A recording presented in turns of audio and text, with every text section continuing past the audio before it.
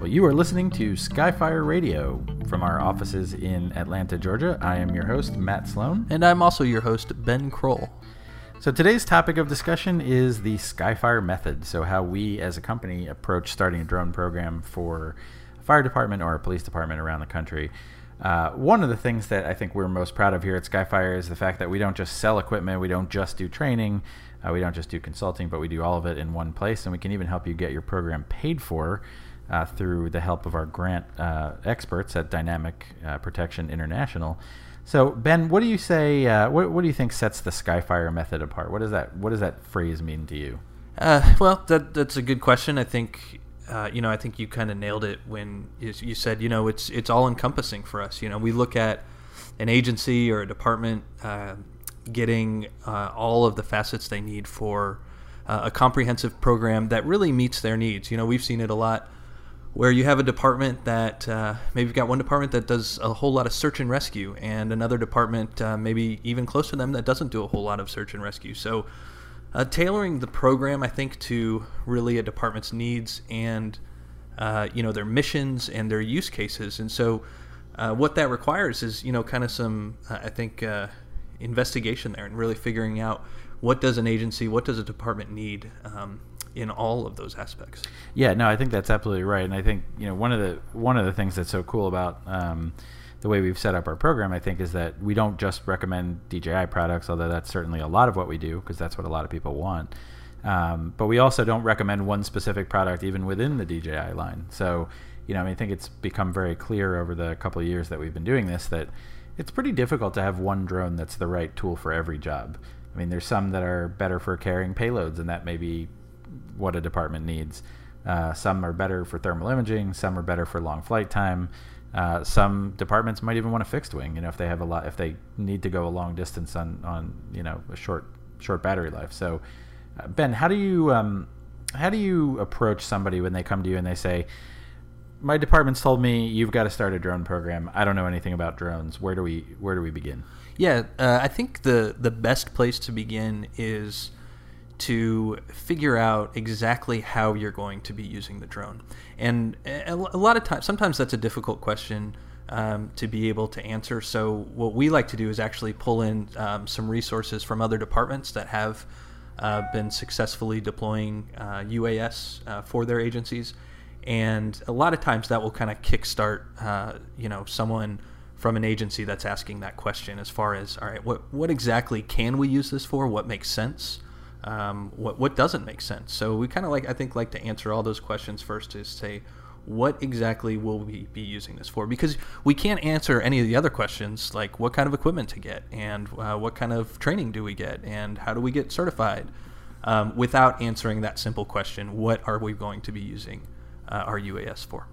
Yeah, and one of the things we've heard over and over again from our friend Ben Miller over at Dragonfly is, if this doesn't add to your mission, then it may not be something you want to do. So I think that's something you have to consider quite a bit is, is this going to be a force multiplier?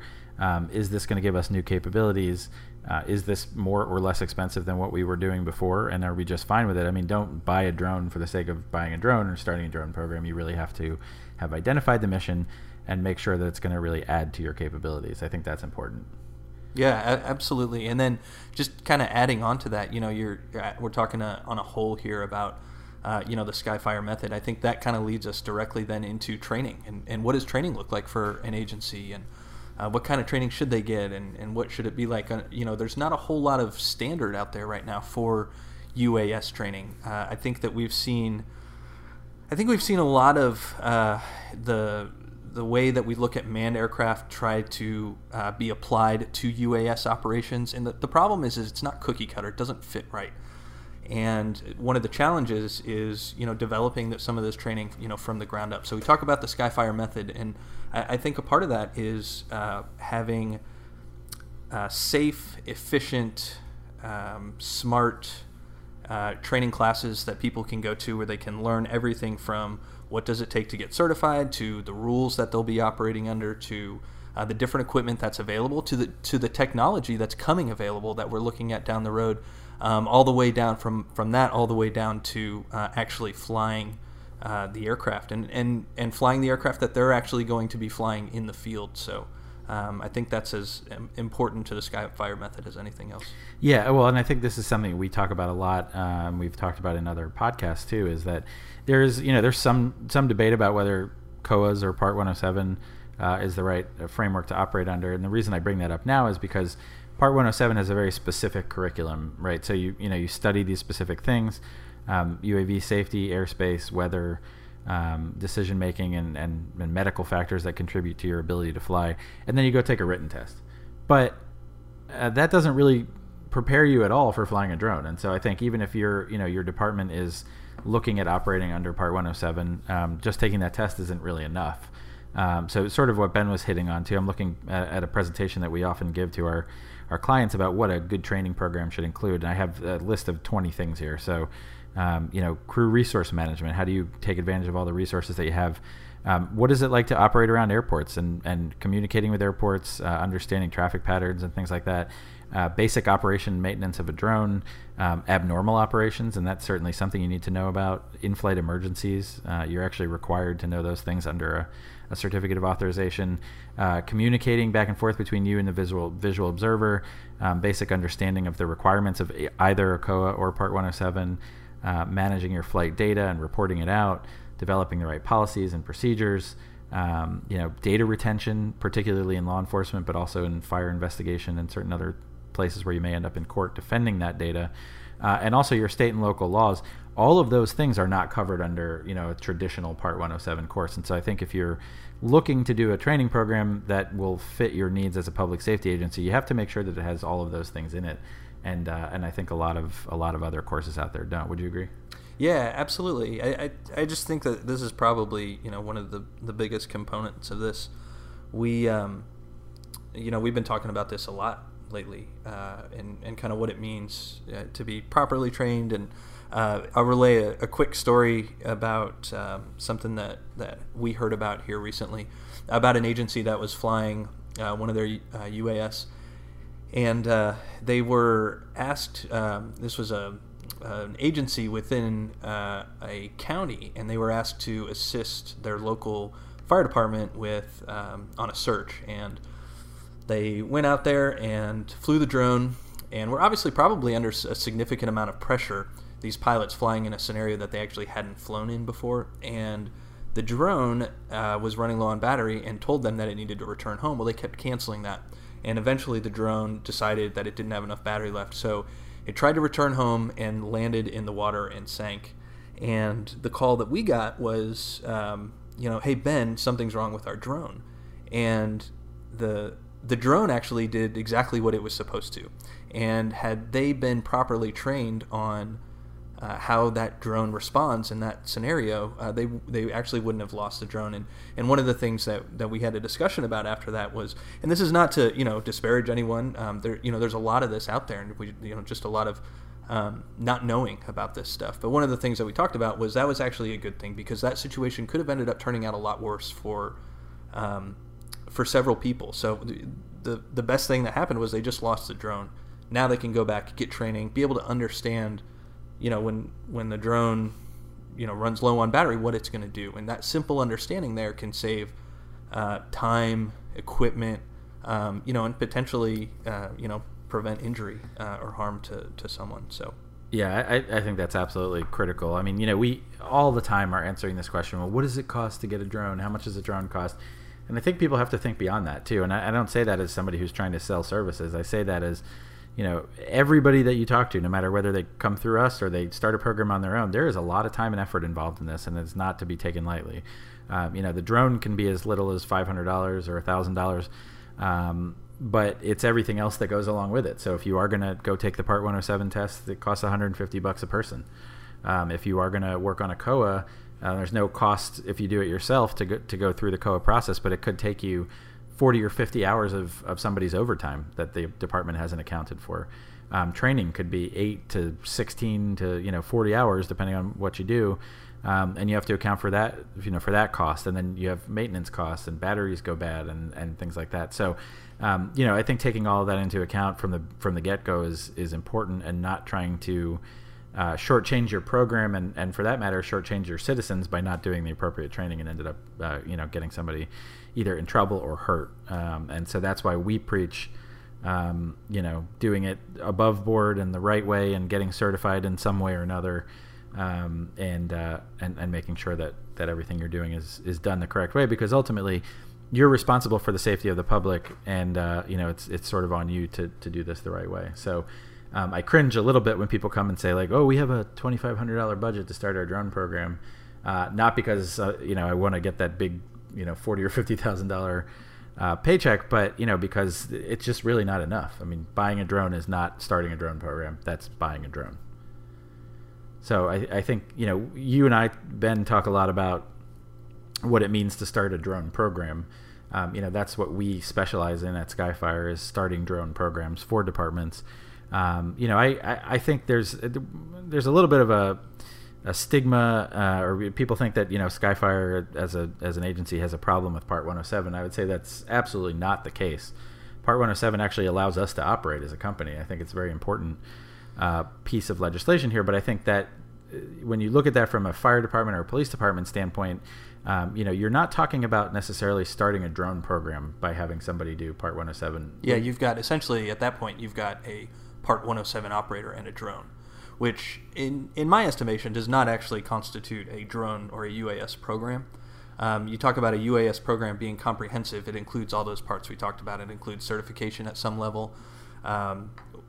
It includes the comprehensive training, and it includes the right equipment for the job.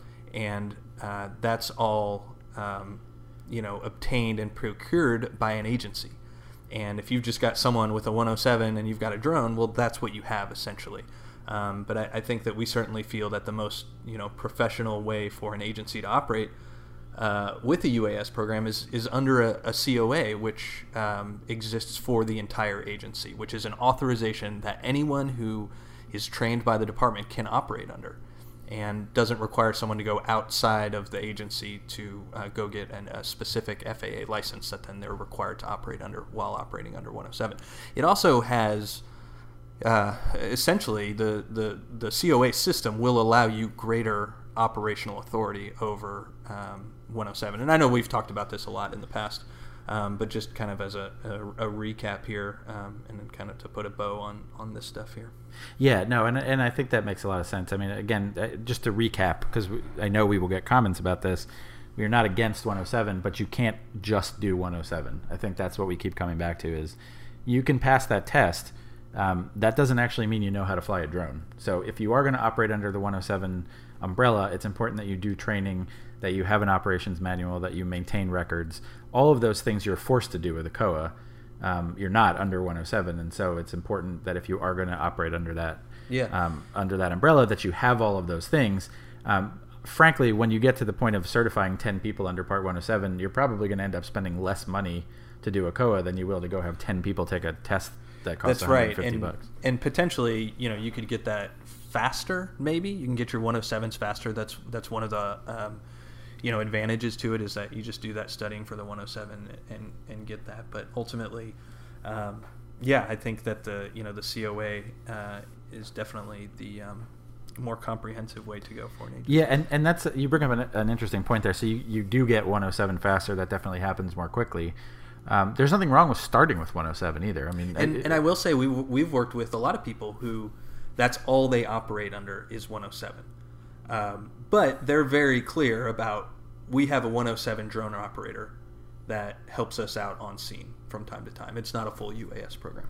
Yeah, absolutely. And then once you can get started with that one operator, and then the hope is, as you progress down the line, you start to build a program that's more and more definitive as you go along, and that would mean getting a COA. So that's, I think, enough on that. I think we've done a whole episode on that, and we could certainly do two or three more. Well, why don't we recap here the Skyfire method? I would say that it involves kind of these things here, which are selecting the right equipment for the mission that your agency conducts, or multiple missions. And sometimes it's a couple different aircraft, sometimes it's one aircraft. But that's kind of, I think, the first and probably most important piece to the whole thing is getting that right, so you can just figure out the right equipment. The training, making sure that you've got good comprehensive ground and flight training, and that your operators understand the limitations of the aircraft as well as limitations that are within the regulations. And then the third thing would be the getting the actual certification itself, the COA, the Part 107. But making sure you're getting the right and going down the right certification route. I would say that's probably the kind of the three main tenets of the Skyfire method. Matt, what do you think? Yeah, no, I definitely agree with you on that. And one other point that I just want to make too, and we're actually going to do a whole separate episode on picking the right equipment and finding the right equipment for your mission. But just one quick point on that is that more expensive isn't necessarily better.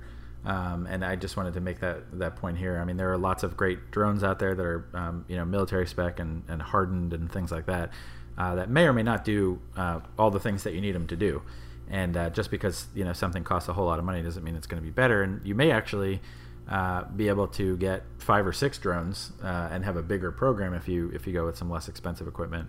And obviously we'll talk a lot more about that in the equipment episode, but just something I wanted to bring up as I was starting to think about it. So that's what we mean by helping you select the right equipment. We'll give you all the options, from the cheapest DJI product all the way up through the Area on Sky Ranger, and some even more expensive than that, and give you those options, and then you kind of have to strike that right balance of cost versus mission and payloads and all that kind of stuff. So we'll help you navigate that. So Ben, any more thoughts before we let our listeners go this week? No, I think the only thing that I wanted to just add here was that Matt and I are always willing to talk to anyone about any of this. Get on the phone, exchange emails if you have even if you've just got some questions. I'd like to reiterate that there are no stupid questions with this. There really aren't. It's all new. We're all kind of figuring this out as we go along here. So I'm happy to share my email, and I'm happy to answer any questions. And it's Ben at skyfireconsulting.com. Please feel free to contact me through there. Yeah, and as I always like to tell people, we don't charge you unless you buy something. So we will talk to you all day long about this stuff, and that's why we're doing the podcast, so that we can answer a lot of these questions for you guys without having to give us a call. And I think just the last thing here, Matt, is that you kind of hit on the head there. I think what's really, really important to us is every day now we're starting to hear more and more stories about agencies and departments that we've helped, some we haven't, but ultimately we're seeing the UAS being deployed in communities and used for really, really good things. And I think that for Matt and I think that's that's it for us. That's certainly why Matt started this. That's why I came aboard. And that to me is the most thrilling part of this, is that when we're seeing communities that are being helped and served by the deployment of UAS programs. Yeah, I absolutely agree, and we're trying to highlight as many of those stories as we can on our Facebook and other social media pages and on our website. So, this will do it for this week of Skyfire Radio. We wanted to thank you guys for joining us. We'll be back next week with some more fantastic information. And, can I add one more please, thing? Yeah, go ahead. I'm really sorry. I know you're just about to wrap it up. I did want to say on that, Dusty Burge over at UAV Recon, we just wanted to give a shout out to, because we saw him out in Akron County, Colorado yesterday, really doing a service to the firefighters out there and helping them identify hotspots on a raging